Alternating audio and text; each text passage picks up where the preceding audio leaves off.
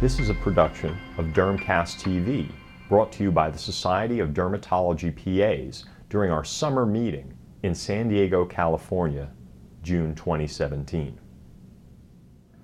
We're going to do a little fun activity as the end, and that's going to be a little quiz, and you're going to please use your audience response system, and we'll see how well you do. I'm going to take this opportunity to thank you. I've been honored and I feel very humbled to have been the medical director the last couple summer session years. I hope you've enjoyed all both of these 2 year sessions. I've done my best to get the best of speakers. And I think if you get good speakers, you wind them up and just let them carry the day, which I think has happened quite nicely. So, okay, my talk coming up. I'm going to warn you in advance. Thank you all for staying. I'm going to warn you this isn't easy. There are going to be some you get wrong. It's okay. Trust me. It's a tough quiz. Some of it is. Some of it's pretty easy. But it's also a good way of teaching, because when you are thinking wrong and you find out why you thought wrong, you usually don't do that again. It makes good positive engrams.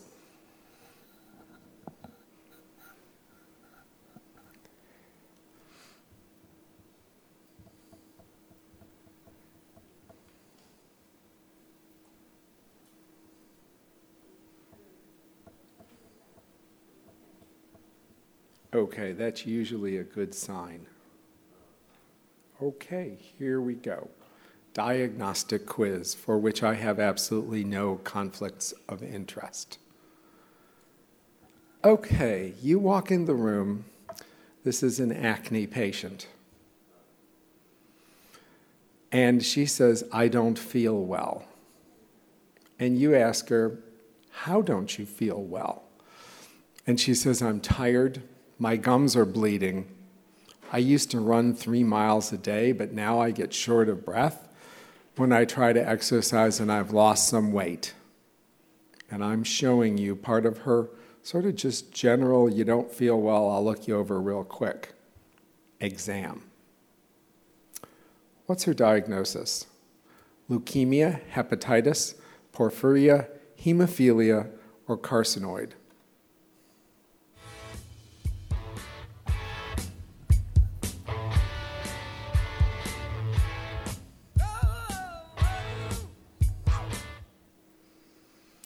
Okay, 60% of you said leukemia.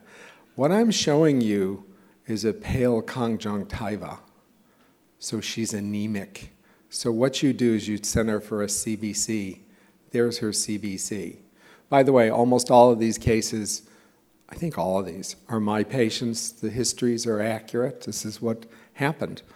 Hemoglobin and hematocrit are both low. Her white count's high. She's got myeloblasts in her peripheral blood. She's got leukemia. And just very quickly, about 50,000 new cases of leukemia in the US. The type of leukemia depends upon the age of the patient. So she's a young adult. She actually ended up with AML as her diagnosis. She was treated and is alive, well, and recovered. Here's an easy one. 13-year-old boy, mom brings him in because he's got this hair loss. I asked if it was itchy. He said, maybe. He's 13, it's all monosyllabic. None of it's reliable. Only historical thing of note is, however, they have a new kitten in the household.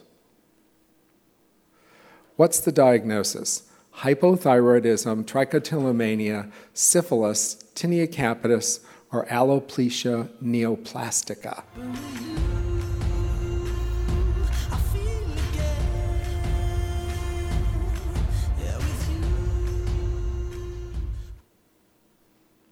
And 84% of you said tinea capitis, a little smattering of everything else.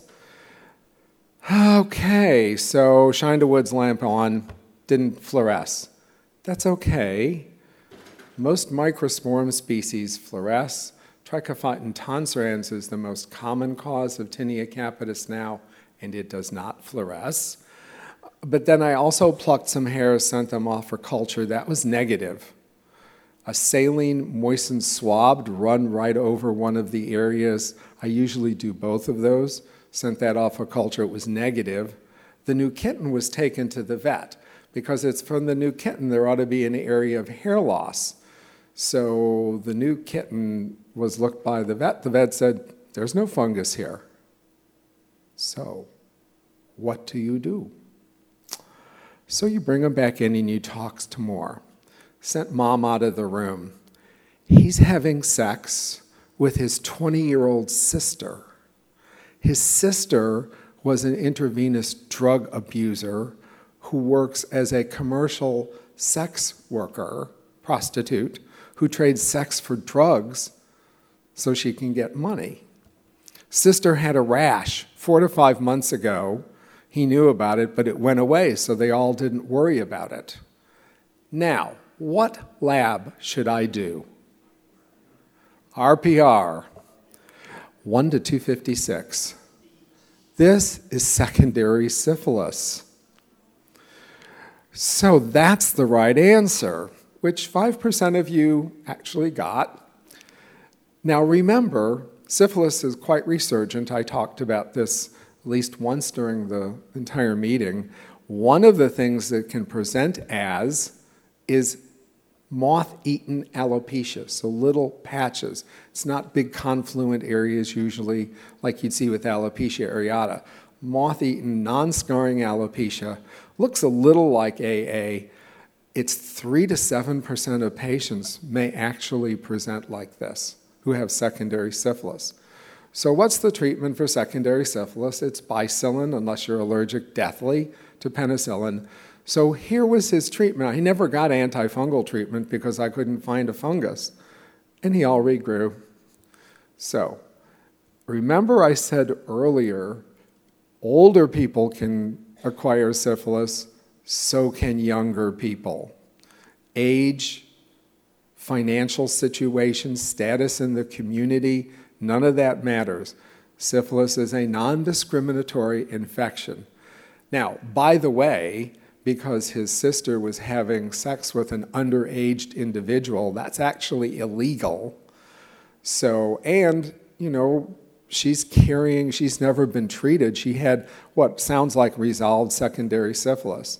So I turned her name into the public health authorities, who brought her against her will to the STD clinic, tested her, verified that, in fact, serologically, all the clinical signs and symptoms were gone, but serologically she had syphilis.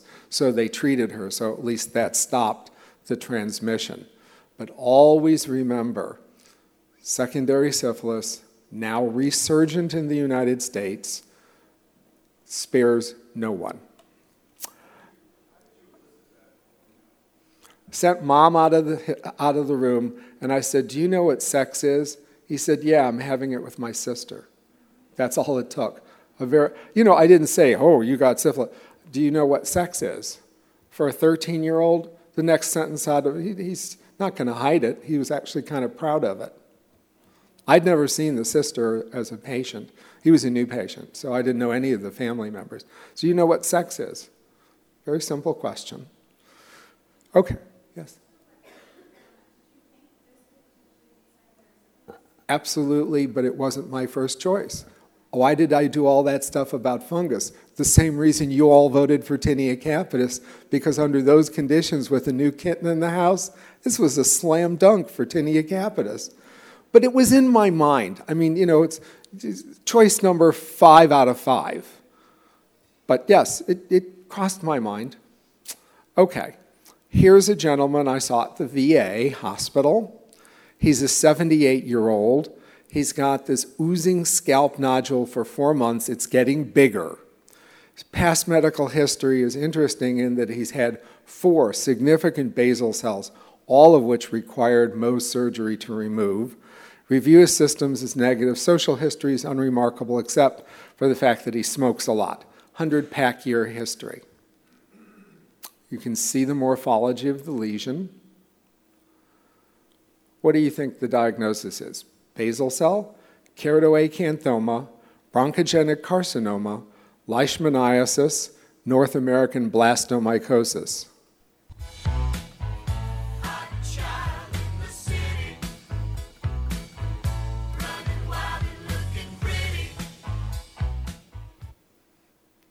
And we've got a majority C for bronchogenic carcinoma. A and B for basal cell and keratoacanthoma together equal the bronchogenic carcinoma. A few people thinking about oddball infections. Okay, so what would you do with this guy? I don't know what it is for sure looking at it. What would you do? Your biopsy, of course. And here's his biopsy. He's got these glandular-like structures. These don't really look like islands of basal cells. In his dermis, and there's his chest x-ray. Strong history of smoking. So this is bronchogenic carcinoma, metastatic to scalp. For those of you who voted keratoacanthoma or basal cell carcinoma, those were both on the submission path slip. You're fine. Leishmaniasis without a travel history, there are about 50 cases in the world's literature. Now, all but a handful are from Texas, so it's not totally unreasonable. And I've seen North American blastomycosis that looked exactly like this. So all those things were reasonable. But you got to think, older person, heavy smoker, it certainly could be metastases. And past history of basal cell, older person, kind of this rounded border, certainly could be basal cell, could be KA. Okay, just to point out, cutaneous metastases occur in about 5% of individuals with internal cancer. The most common metastatic sites are the trunk, chest wall and back, and the scalp, where his lesion was. Can be anywhere, but those are the most common ones. So it can look like a lot of different things. Always remember, hairless tends to be the case because the metastases are in the dermis and they're filling that dermis with cancer, wiping out hair follicles. So right where this lesion was, he had no scalp hair. So firm, hairless, sudden onset, think about cancer. Usually cutaneous metastases are not the presenting sign of internal cancer, with one fairly notable exception, that's renal cell carcinoma. Frequently presents with cutaneous metastasis. That's how the diagnosis is made.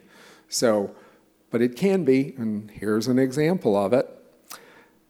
What is this metastatic? Metastatic what? Look at the lesions. What do you think? What color do you see? Dark blue, black? Melanoma. This is metastatic melanoma, widely spread metastatic melanoma. You see all the surgical scars? They've already had metastases from visceral organs removed surgically. Now we would treat this medically, but when I saw her, we didn't have medical treatment. Okay, this one's a tough one, I'll admit it, but you will never forget it. If you don't know this, you will now. So here's a distant shot of the woman. Here's a close-up. These parallel, undulating areas of red. And if you look closely at the edge of the red, there's a big trailing superficial scale. So this is pathognomonic. See it, know it. 79-year-old female, minimal pruritus associated with this rash. She takes loratadine and calcium. Those are her medicines. We should all be so good at 79. Otherwise, in absolutely good health, she feels totally 100% healthy. What's her diagnosis? Drug eruption from an occult drug she's not telling you about. Exfoliative erythroderma, iron deficiency, internal carcinoma, or is this an odd variant of psoriasis? What do you think?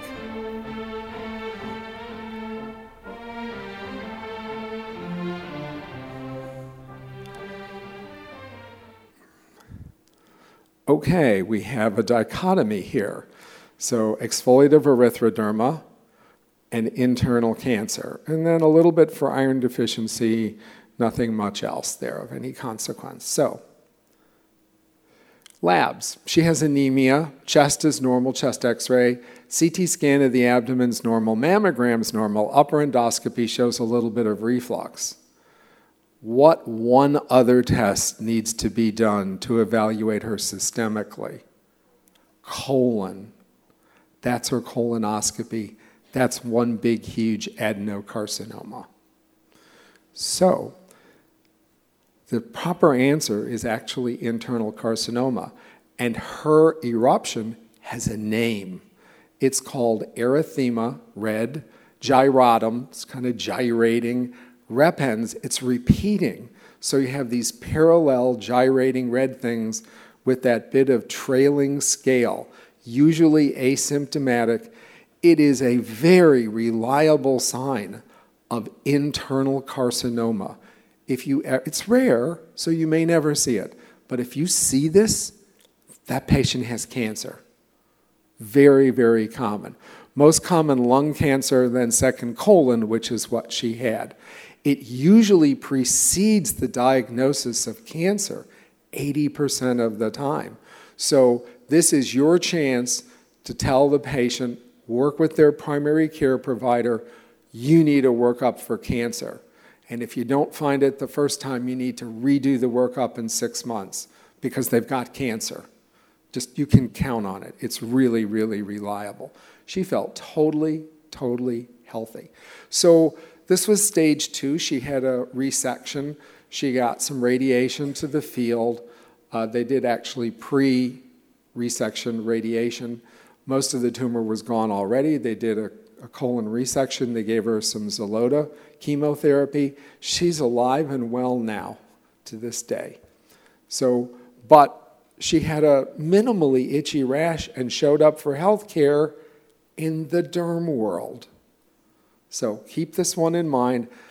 I hope you don't see it because that means you're diagnosing someone with cancer. But if you do see it, it's pretty spectacular. It always looks just like this, and they have cancer. Okay. This one you should all get. I want 94%. So this woman, I walk into the exam room, and she's sitting there. That's a big baggie with hair. So she's 65-year-old, had a full head of scalp hair, totally good health. Her mom died 4.5 months ago after a long struggle with metastatic breast cancer. She's a sweet lady. I took care of her. Her sister died 1 month later in an auto accident. So she's lost her mom, she's lost her sister, both within a very short period of time, 3.5 months or so previously. She's now on the exam table crying with a bag full of hair, and it has 235 hairs in it, more than normal. We all lose a few hairs. That's normal, but a bunch of hair, which is pretty obvious. What's her diagnosis? Androgenetic alopecia, hyperthyroid, hypothyroid, telogen effluvium, or central centrifugal alopecia.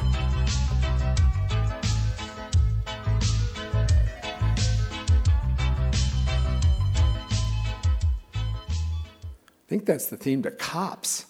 Almost 90% of you got it right. It's telogen effluvium.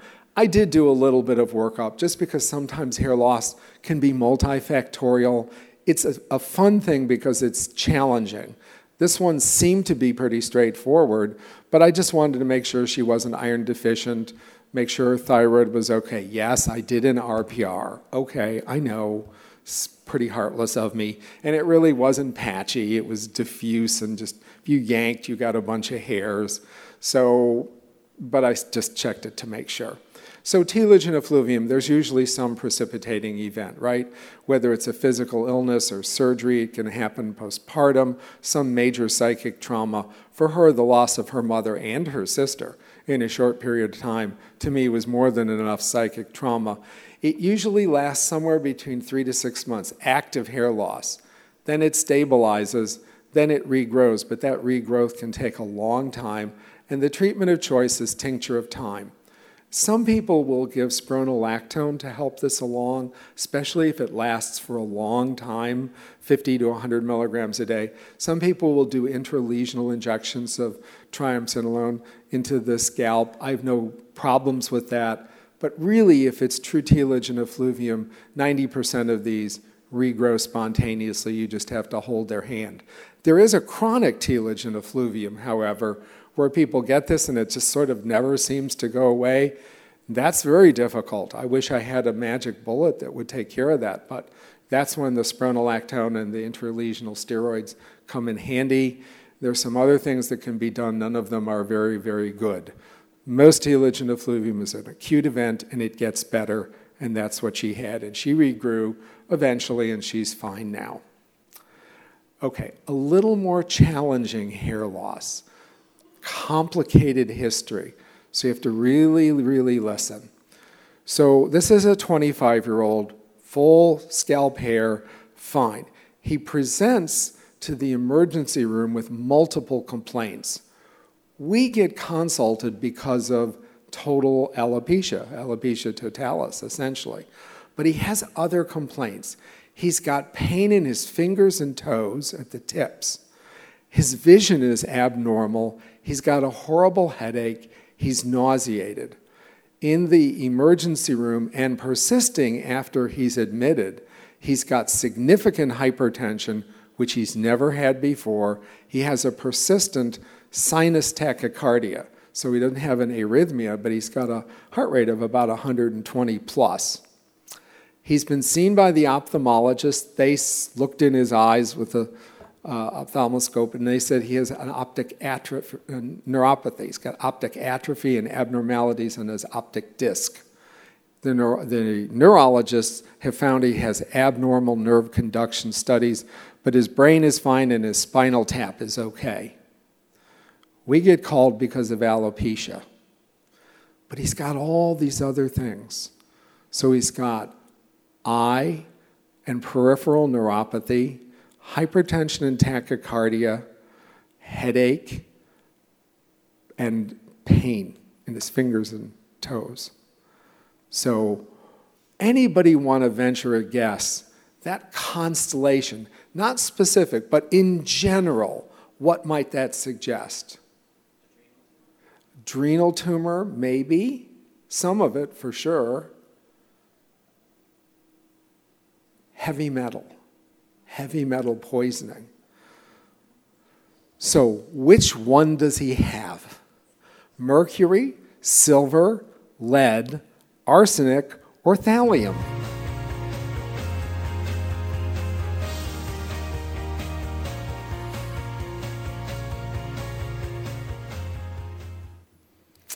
Okay, we got spread all over there. Yes, it's not silver. You're right. So that would be Argyria, right? He would look silvery gray. If you've ever seen anyone that's been ingesting colloidal silver because they think it helps their immune system, they look like something out of a science fiction movie. They're all silvery and glittery. But the rest of that doesn't happen. So all of these other ones, mercury, lead, arsenic, and thallium, are all reasonable. But let's put them all up together. This is the list, and honestly, I did this. I sat down, I said he's got heavy metal poisoning. I'm just not sure which one. So we sat down, all of us as a team. We did it on a eraser board, and we put up arsenic, lead, mercury, and thallium. We looked it up, put all the list of the things that can be associated, and here's the way it turned out. Peripheral neuropathy, optic neuropathy, alopecia, tachycardia, and hypertension. For thallium. Arsenic, he's got alopecia. For mercury, he's got peripheral neuropathy, tachycardia, and hypertension. So what has most checks? Thallium. Thallium used to be in what? Does anybody know? It isn't anymore. Rat poison. Thallium was in rat poison. It was taken out of U.S. rat poison products, rodent poisons, in the late 1970s. So you should, it's in no commercial products now. You could theoretically be exposed to it in certain metallurgy jobs, occupations, but it's pretty unlikely to be exposed to thallium. So we ordered tests. He had increased thallium in his hair in his blood, so it's thallium, and his urine. His wife came in, and when confronted, she broke down and said she got thallium-containing rat poison online from China. It is odorless, tasteless, and colorless, and she was putting it in his coffee every morning, trying to kill him. Unbelievable. So while we're there, because I'm figuring, where's that? So I went and asked him, do you know what thallium is? No. Are you exposed to metals? No. I'm a grade school teacher. Do you have any metal hobbies where you? No. So it had to be external. And the only other thing I could think of is years and years and years ago, rat poison used to be a way to kill people. And if you didn't, the tests for thallium weren't as widely available, and it's odorless, colorless, tasteless, so you would poison them. So I was waiting to confront the wife when she came in that day. She broke down and admitted it, and waiting outside were the police. They handcuffed her and took her out of the hospital, and she was charged with attempted murder. Now, if you just wait, thallium will wear itself out and everything will get better, and that's what happened. And she was convicted of attempted murder and is sitting in Huntsville Prison, north of Houston. That was interesting, wasn't it? Okay, so you'll either know this or you won't know it. It's very straightforward. There's her clinical picture. Those are all firm papulonodules. She's got facial lesions which hurt. If you touch them, they hurt. When it's cold, such cold as we get in Houston, January and February, they spontaneously are painful. And her only other complaint, she's on no meds, is that she has spotting in between her periods. So something's not right in her uterus. Does she have neurofibromatosis, Reed syndrome, Gorlin syndrome, tylosis, or Rubinstein-Tabii syndrome?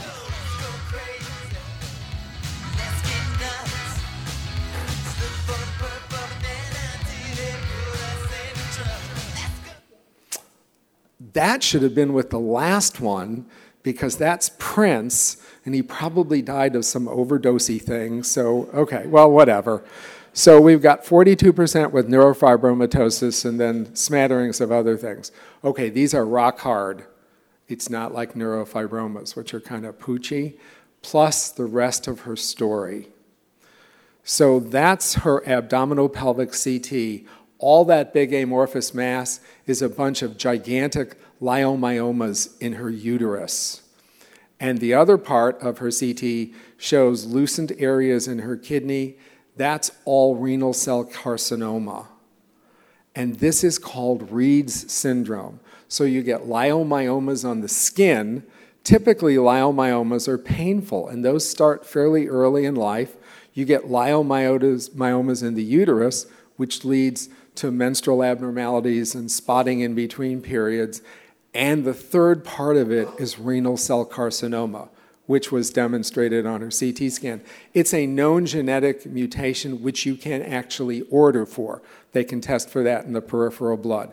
Autosomal dominant, but it's variable expressivity. So neither of her parents had anything wrong. She might have been a mutation too. So this is Reed syndrome, leiomyomas on the skin, which are painful typically. Pain gets worse with cold. Leiomyomas in the uterus leads to menstrual abnormalities and renal cell carcinoma. So she's had pretty bad. She had to have a nephrectomy. Those were the multiple lesions in the kidney. Then she got some chemotherapy after that, and as best I know, she's doing well. I haven't seen her in quite some time. That's Reed's syndrome. That's the diagnosis. Okay.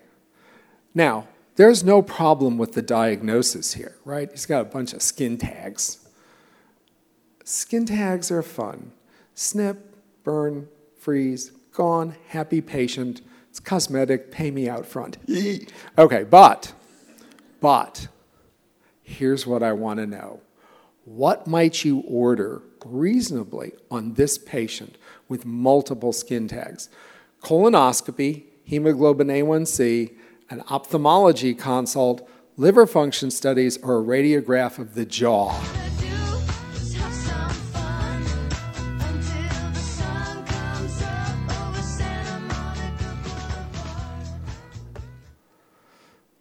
Okay, a lot of hemoglobin A1C, 2/3 of you, and then kind of split out through the rest.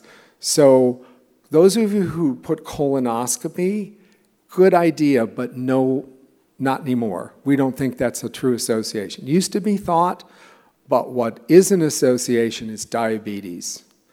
A lot of skin tags at an early age increases the risk of developing type 2. It's associated with increased risk of developing type 2 diabetes.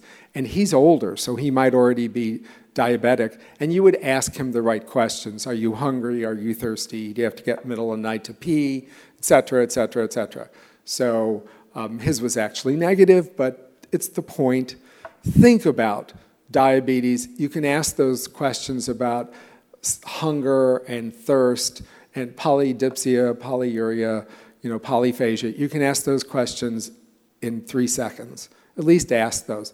Also ask about a family history of type 2 diabetes, and then at least get a baseline hemoglobin A1C. File it away in your chart. But I've actually made the diagnosis of diabetes when the primary care folks didn't, just based on them coming in for a whole bunch of skin tags. Skin tags are a dime a dozen. I understand that. But a lot of them at an early age, like in the 40s. Think about diabetes. It used to be thought associated with premalignant polyps of the colon. That's really been dispelled. And when they're perianal, those of you who put colonoscopy, I think some of you did, perianal, it can be associated with Crohn's disease. So add your 3 seconds, add 2 more seconds. Do you have diarrhea, frequent stools, blood and pus, or mucus in your stools? Just looking, verbal screen for Crohn's disease. So proper, best answer, hemoglobin A1C. A was a reasonable thing to think. The rest of it, not so much. Okay. Oh, this one's easy. You squeeze on a tumor and it does this. Is that a pilomatrixoma, dermatofibroma, necrobiotic xanthogranuloma, all of the above or none of the above?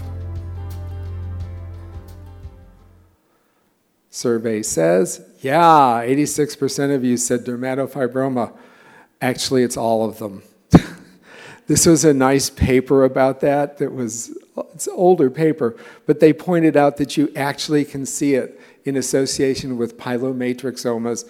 Necrobiotic xanthogranuloma is not exactly an everyday tumor, but you can also see that dimpling effect with all 3 of those, just so you know. Okay, important. 28-year-old Hispanic male with an asymptomatic facial rash. He's healthy on no meds, no drugs. What do you think is likely? GA, sarcoid, tinea faciae, erythema multiforme, or secondary syphilis?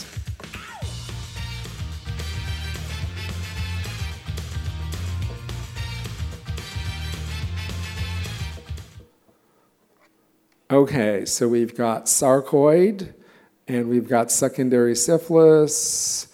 No one too much bit for GA, tinea faciae, not so much. Erythema multiforme, not so much. Okay, so I like those choices, actually.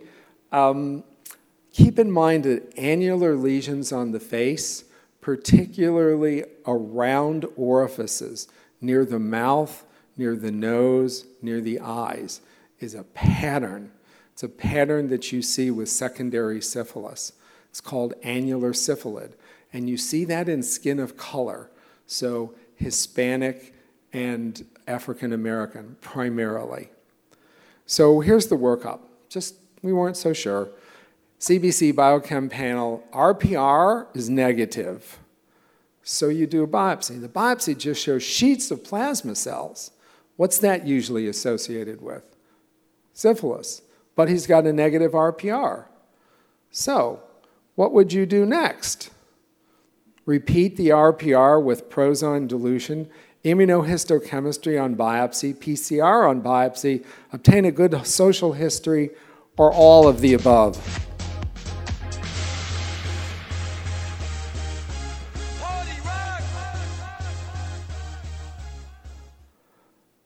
And yes, all of the above. And in fact, all of the above were done, and his serum was such a high titer that it actually makes the RPR, and interferes with the RPR. So when you dilute it a little, he came out positive 1 to 1024. It's a really high titer RPR. And on his biopsy that had all those plasma cells, you can go back and do immunohistochemistry. You could do PCR as well. We didn't actually do that, but we did immunohisto, and it just showed sheets of Treponema pallidum.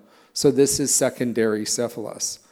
That's the correct answer. And that pattern is very, very typical. Here are a couple of more patients with these annular lesions on the face. You don't see it off the face. On the face, in skin of color. Keep in mind secondary syphilis. Good job. Okay, that's her axilla. I just wanted to orient you a little bit. That's her axilla. It's a 58-year-old female. She notes a rash in her axilla. Primary care doc sends her to dermatology. Rash. Doesn't burn, doesn't sting, doesn't itch, doesn't hurt. She's a little overweight, but otherwise fine. Her labs recently included fasting blood sugar, hemoglobin A1C, biochem panel, triglycerides, cholesterol, CBC. Everything's normal. Negative KOH, looking for tinea versicolor. Negative Woods exam, looking for erythrasma. Not there.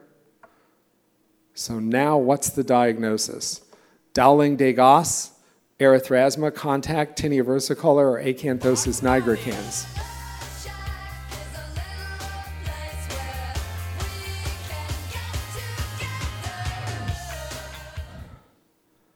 Okay, good. 3/4 of you got it right. Dowling-Degas is a good answer. It's not a bad answer, but that tends to be a little more retiform. It's reticulated like this. This is solid mass of this velvety-looking hyperpigmentation. What is acanthosis sometimes a sign of? Diabetes, but she's got a normal fasting blood sugar and normal hemoglobin A1C. Good answer. Next answer. Malignancy. And then some is hereditary. No one in her family had this. So think diabetes, think malignancy, think family history. So she's got acanthosis nigricans.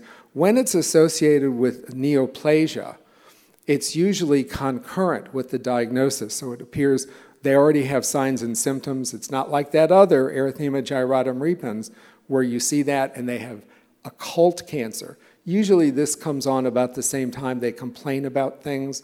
Gastric cancer is actually the most common, so it's associated with ease of satiety. They eat and they get full really, really quickly. Sometimes it's GU cancer and occasionally with other things. And we already mentioned diabetes and purely hereditary. So she doesn't have a family history of this. She doesn't have diabetes, but it's at least worth thinking about cancer. That's her mammogram. So from acanthosis nigricans, she went to breast cancer. She had a lumpectomy and radiation and the mild version of chemotherapy. Her cancer's gone. Her acanthosis nigricans disappeared. Really cool. So this can sometimes just be seen in obesity. Just heavy people can get it. But always think about diabetes. Does anyone else in the family have it? An occult or sometimes symptomatic cancer. And so they should really be sent, if they haven't been going regularly, to their primary care for a full workup. And here's the only catch. The primary care doc says, yeah, that little stuff in your arm and it doesn't even burn or say, God, you can't have cancer. When you refer them back for something like this, you have to really spell out what you want them to do. I don't mean every test, but this is a high association with internal cancer. Please work this patient up for age and gender appropriate cancer. So if she hasn't had an OB-GYN exam, a pap smear, someone looking at maybe doing a CT scan of her uterus, a mammogram, chest x-ray if she's a smoker, age and gender appropriate colonoscopy, age and gender appropriate cancer workup, please. This is associated with cancer. It's not cancer itself. You can order the hemoglobin A1C, and you can find out if she's diabetic. But the cancer workup I would leave to someone else, but you have to tell them what you want, or they'll look at this. And I've had primary care people blow it off and tell the patient, oh, it's nothing. It's just a nothing. Rash, you're allergic to your deodorant. This is life-saving. It's a serious thing. Okay. I expect 98%. I have a melanoma on my lip. I'm scared I'm going to die. Those were her words. 83-year-old female, but it's been there for 10 years. Now she's deciding she has a melanoma. She has a bunch of other little stuff. So here's what I did. Okay, so what is this? Venous lake, angiokeratoma, Kaposi's sarcoma, melanoma, or seborrheic keratosis. 97, 98.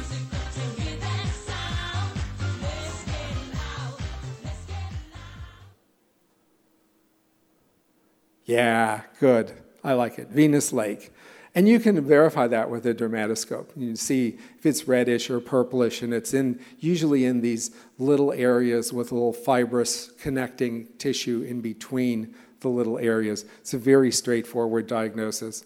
I said, you know what? If that had been melanoma, it would have been nodular. You've had it for 10 years. You'd be dead by now. You're fine. Are you sure? Let me show you. Pushed it down, held a mirror in front of her and said, melanoma doesn't collapse. Oh, I'm so happy. Good. Venous lake. Okay. Some of you might have seen this picture yesterday when I talked about the itchy patient. Don't shout it out. 82-year-old female. She had breast cancer years and years ago. She takes a few medications. She's been on them for a very long time. She suddenly is itchy. And here she looks next to another of my patients who's 82 years old. Just so if you can't quite tell, I'm giving you a comparison. Okay, what's her diagnosis? Pancreatic, parotid, esophageal, papillary thyroid, cancer, or is she drinking colloidal silver? 95, 96. 97. It's 90-something. I can't see, but it's 90-something percent. Right, she's got pancreatic cancer. She's jaundiced. This is actually her CT scan. She already has mets in the liver. See that big thing with the big arrows pointing to it? That's her pancreatic cancer. And it's obstructing her biliary tree, and so she's jaundiced. So pancreatic cancer is the right diagnosis. Okay, this is a little tough, and I'm going to tell you this case ended up in court. I actually was a witness on this case. So it's a 53-year-old welder. He's had multiple episodes of painful thing right on his hand, right there. He's been admitted for presumed cellulitis. 3 episodes looked like this. Some others didn't look exactly like this, but similar. 22 times. Every time he's admitted, he gets IV antibiotics, incision and drainage, and he's actually had a couple of grafts placed where the whole thing's been cut out, and then they put a graft on. He's admitted now. He is febrile. He has a high white count with a left shift, so he's got a bunch of polys, 16,000, and he's got an elevated SED rate. What is this? Pemphigus, pemphigoid, atypical pyoderma gangrenosum, atypical mycobacterial infection, or chronic thermal trauma because he's a welder.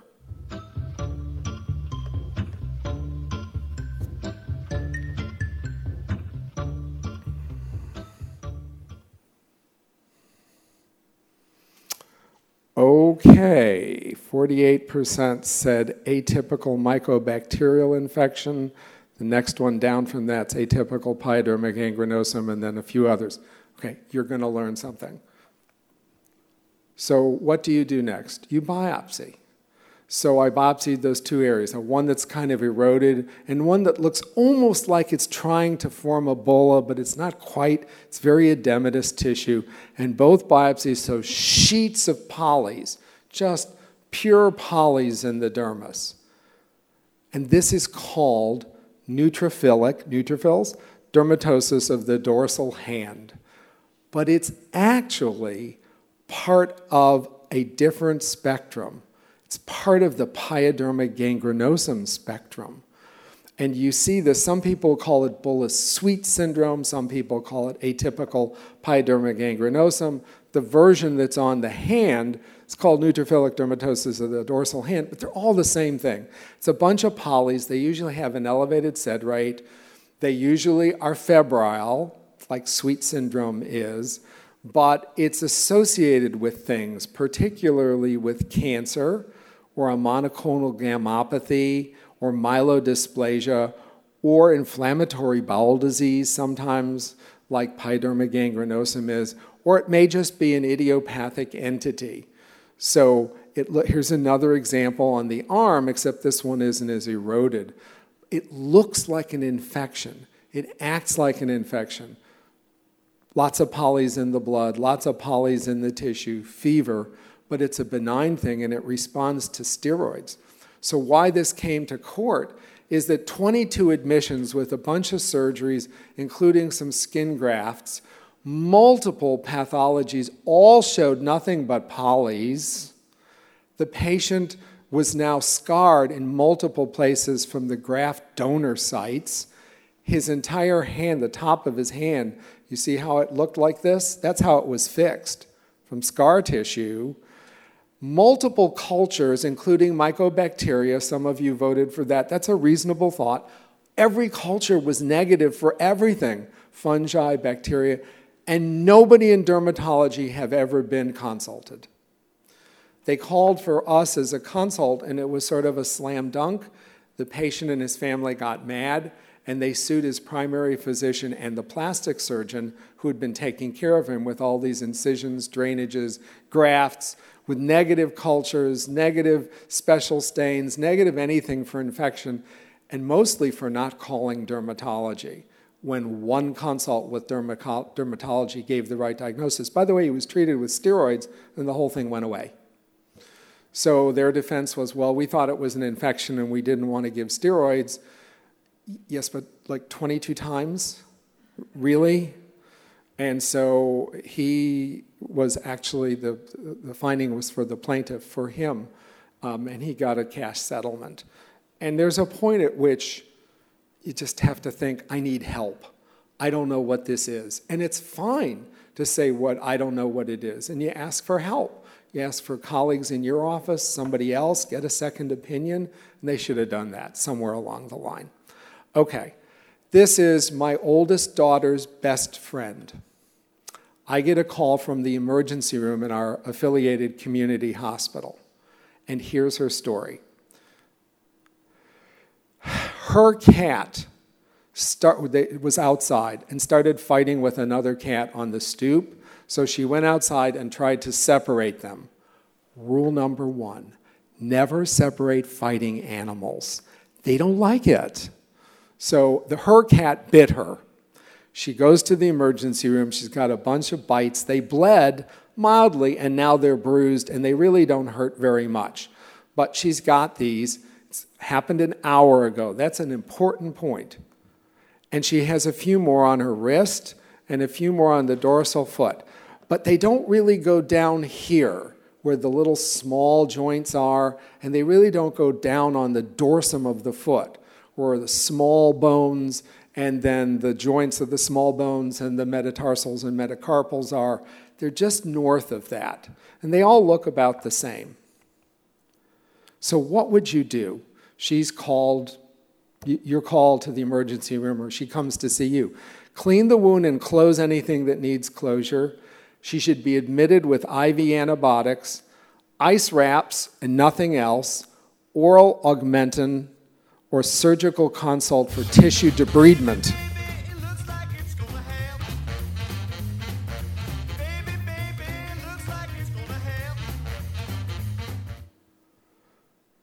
Okay, so we've got a bunch, 2/3 of you said D. A substantial third of you said admission with IV antibiotics. Okay, admission with IV antibiotics is not the right answer, but it's okay to say that because it's a cat bite. Cat bites are penetrating, they're deep, they have Pasteurella multacida as part of their oral flora, and if these were just a little south and involved these little tiny joints, probably admission and IV antibiotics would be indicated. The other reason that would make it indicated if she had delayed presentation more than 8 hours. But she was there an hour afterwards. So delayed presentation and involvement of the little tiny joints on the dorsum of the foot or on the dorsum of the hand. I don't fault IV antibiotics in admission, but I wouldn't necessarily go that far. Remember, most cat bites are due to cats that the people know, that deep penetrating injury, and I already talked about Pasteurella multacida, and its predilection to destroy tissue. And these would be IV antibiotics in admission. See how much more red and diffuse they are, see how much swelling there are, and notice the delay from the bite to presentation. 12 hours, 48 hours. You see that 48-hour one with the fingers already sort of fixed like this with all that swelling? That's her mother, who has 24 cats. I love cats, but 24? And she did the same thing her daughter did after her daughter had been in the emergency room and had this happen. She tried to separate two fighting cats, two of her own cats, and one cat bit her really deeply. She waited and waited and waited, didn't call me or anybody else, and she certainly could have. I know her. Our girls grew up together as best friends and are still best friends as young adults. She finally showed up in the emergency room like that in extreme pain, massive swelling. She could not move either of these fingers. And so she got IV antibiotics. She got a hand surgeon who opened this all up, took out a bunch of devitalized tissue, and she's okay, although she does have a little residual difficulty moving those fingers. So what I chose to do with her, the drug of choice for dog bites, cat bites, and human bites is Augmentin. Amoxiclav is the drug of choice. And you give a high dose, the 875, 125, twice a day until basically if there's swelling, swelling's gone, red if the red's gone. And in her, I just did it for 14 days. Could have probably gotten away with 10 days, but I wanted to make sure because she's my daughter's best friend. So that would be a reasonable thing to do early on. Here's another person with a round lesion on the face. And we're almost done. 6-year-old Korean male, resides at home, he's a student. He's got intractable itching on his face. His scalp is okay. Good health, no meds. Is this sarcoid, secondary syphilis, tinea faciae, granuloma annulare, or Hansen's disease? It itches.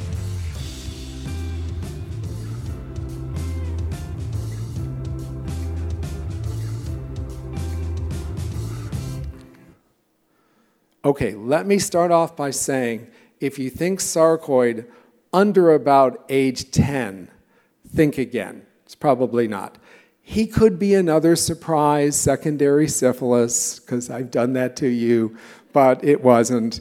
A granuloma annulare can itch, but a solitary lesion on the face, kind of not likely. He's from Korea. Maybe they have Hansen's disease in Korea. No, India and Brazil. It's not prevalent in most countries where it used to be. So he'd have to be from India or Brazil. He's from Korea. Korea is a very advanced, South Korea is a very advanced society with good medical care, and they don't have Hansen's disease there. So the statistical likelihood, just based on likelihood, would be tinea faciae. That's his cat. See the fur loss? It's tinea from the cat to the kid, because the kids, they like holding the fur against them. And if you see annular, scaly, itchy lesions on the face, usually 1 to 3 weeks after Christmas, it's a puppy or kitten, and the kid's been holding the puppy or kitten. And you got to treat the animal, and you got to treat the person. Okay, so everybody gets treated. Tinea faciae. Okay, almost done. Nursing home patient. Takes a bunch of drugs, including prednisone and methotrexate. This is very itchy. He said itchy 24/7. And he's got these fissures that are painful. Whoops. Where's the diagnosis? That's not right. Okay, what's the diagnosis? There's your mineral oil prep and your biopsy. Scabies. He's got Norwegian scabies, right? Or crusted scabies, because he's on methotrexate and prednisone. So keep that in mind. There it is, crusted scabies. And his big risk, keep this in mind, is not just that he's itchy and uncomfortable and contagious. It's those fissures can be portals of entry for bacteria. The big risk in crusted scabies is sepsis. And he's on prednisone and methotrexate, which even increases his risk. So it's important to treat this. By the way, this is how you treat crusted scabies. Ivermectin, standard dose, 200 micrograms per kilogram. You give it twice the first week, day 1 and day 2, so Monday, Tuesday. Twice the second week, Monday and Tuesday, and then once that's 5 doses, Monday, Tuesday, Monday, Tuesday, Monday, or any 2 consecutive days, and then once. 5 doses. And you should probably combine that with topical permethrin every day for 2 weeks, although that's somewhat controversial. But you have nothing to lose. But definitely 5 doses of ivermectin. That will give you over 90% if you cure. If you don't do multiple doses, if you just do a single or 2 doses, which would be typical for regular scabies, you won't get rid of this. Some more crusted scabies I've seen, just for beautiful pictures. Okay. 33-year-old black female with gradual frontal hair loss. She's had the same hairstyle since high school, healthy and no meds. What does she have?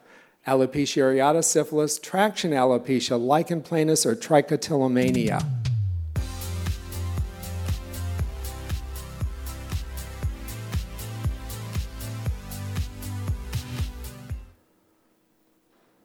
Yeah, traction. Very typical appearance. This is called the fringe sign. If you have hair loss and you have this little fringe of hair in front of it, that's almost always related to traction. They've been pulling their hair back too tightly, and they start losing the hair because that kind of chokes the hairs, but you leave that fringe in front. Very, very common. It's traction alopecia. Okay, I'm going to skip this one because we did this one when we did tropical medicine. Larval migraines. Okay. Just an important concept. 81-year-old female, she's itching in a nursing home. That's all I'm going to tell you.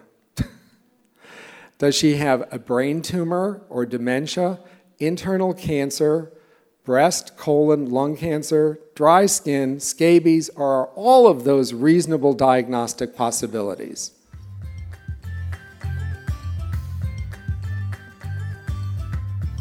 Those of you who came to my itchy patient, you should get this one right. Yeah, they're all reasonable possibilities. Scabies, though, the votes for scabies, absolutely essential. That's your choice number 1, till you prove it isn't. So let me tell you what happened to her. Neuroconsult, everything's fine. She doesn't look or feel dry, moisturizer doesn't help. All routine blood work is normal. She's actually had a good workup for a variety of reasons. There's no evidence of cancer. She's even had a colonoscopy that's normal. What still needs to be done? Scabies prep. There's her scabies prep. There are the eggs. There are the feces. There's mom. 2 treatments, ivermectin, permethrin. Okay, so all of the above are reasonable. Which patient has a better prognosis? A or B? Whoops, we didn't do that as a... So which has a better prognosis, A or B? Shout it out. A. Worse it is, lower prognosis. Look at that. We'll make this the last one. Maybe one more. That's on her back. That's her bra strap. She's here for a routine skin cancer check. That wasn't there 6 months ago. What would you do? Would you biopsy it, excise it, ignore it, order radiotherapy, or just spray it with a little liquid nitrogen? Anybody who answers E, please jump from the roof of this building. Or C. No, C's okay. You might ignore it if you wanted to be sued. So we have biopsy or excise, and those are both correct. Somehow, this is an ugly duck. I mean, my God, look at it. Multiple colors, dark black at the end of it. So you've got to have histology on this thing, so you could either biopsy it or excise it. It's small enough. You see the relative size compared to her bra strap. I would just go ahead and excise. Now, you don't know the thickness, so you don't necessarily know the margins, which means you might have to go back. But then the thickness could be site dependent. So there's a good reason to biopsy, so you get thickness. There's a good reason to just excise it, understanding you might have to go take another centimeter. But whatever you do, this needs histology. That's the key point, and y'all got that. Most of you got it right. Okay, there's a scalp. Where else would you look? Buttock, ear, axilla, face, or two of the above?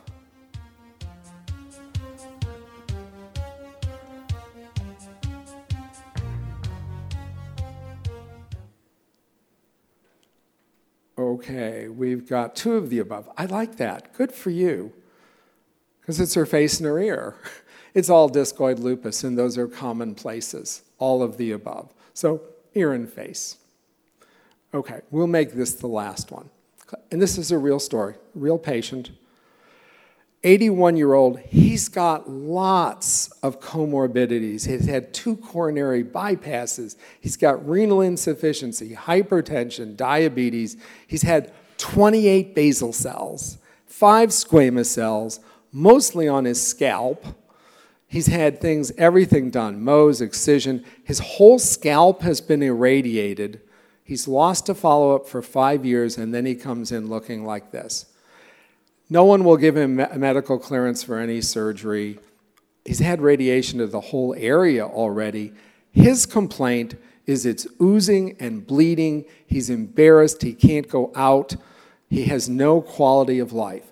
And he asked, can you just make it so I can at least enjoy the few years I have left? True statement, just like that. Heart-raking. What would you do?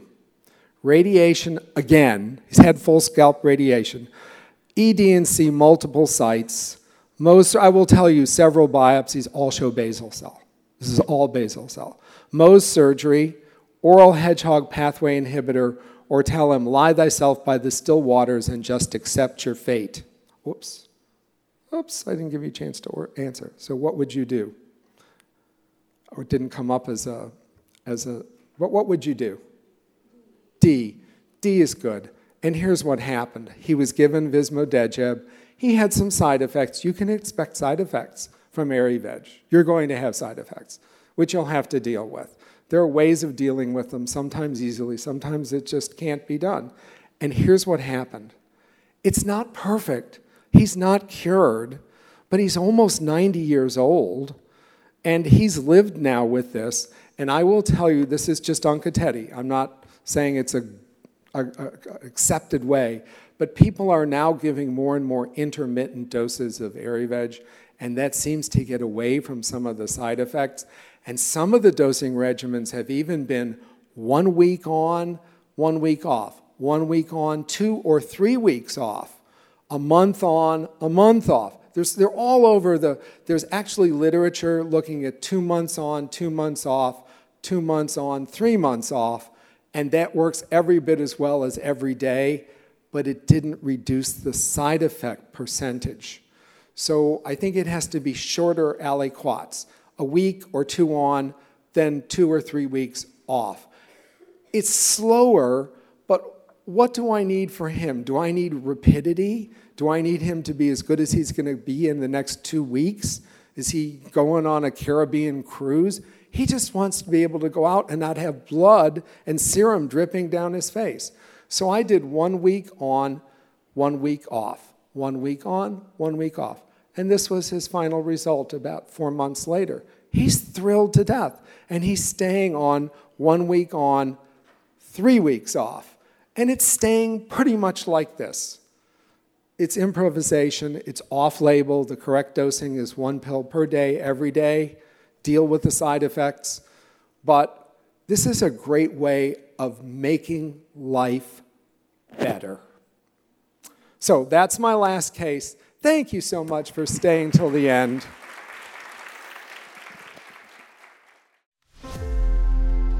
This has been a production of Dermcast TV, brought to you by the Society of Dermatology PAs, recorded live during our Summer 2017 meeting in San Diego, California.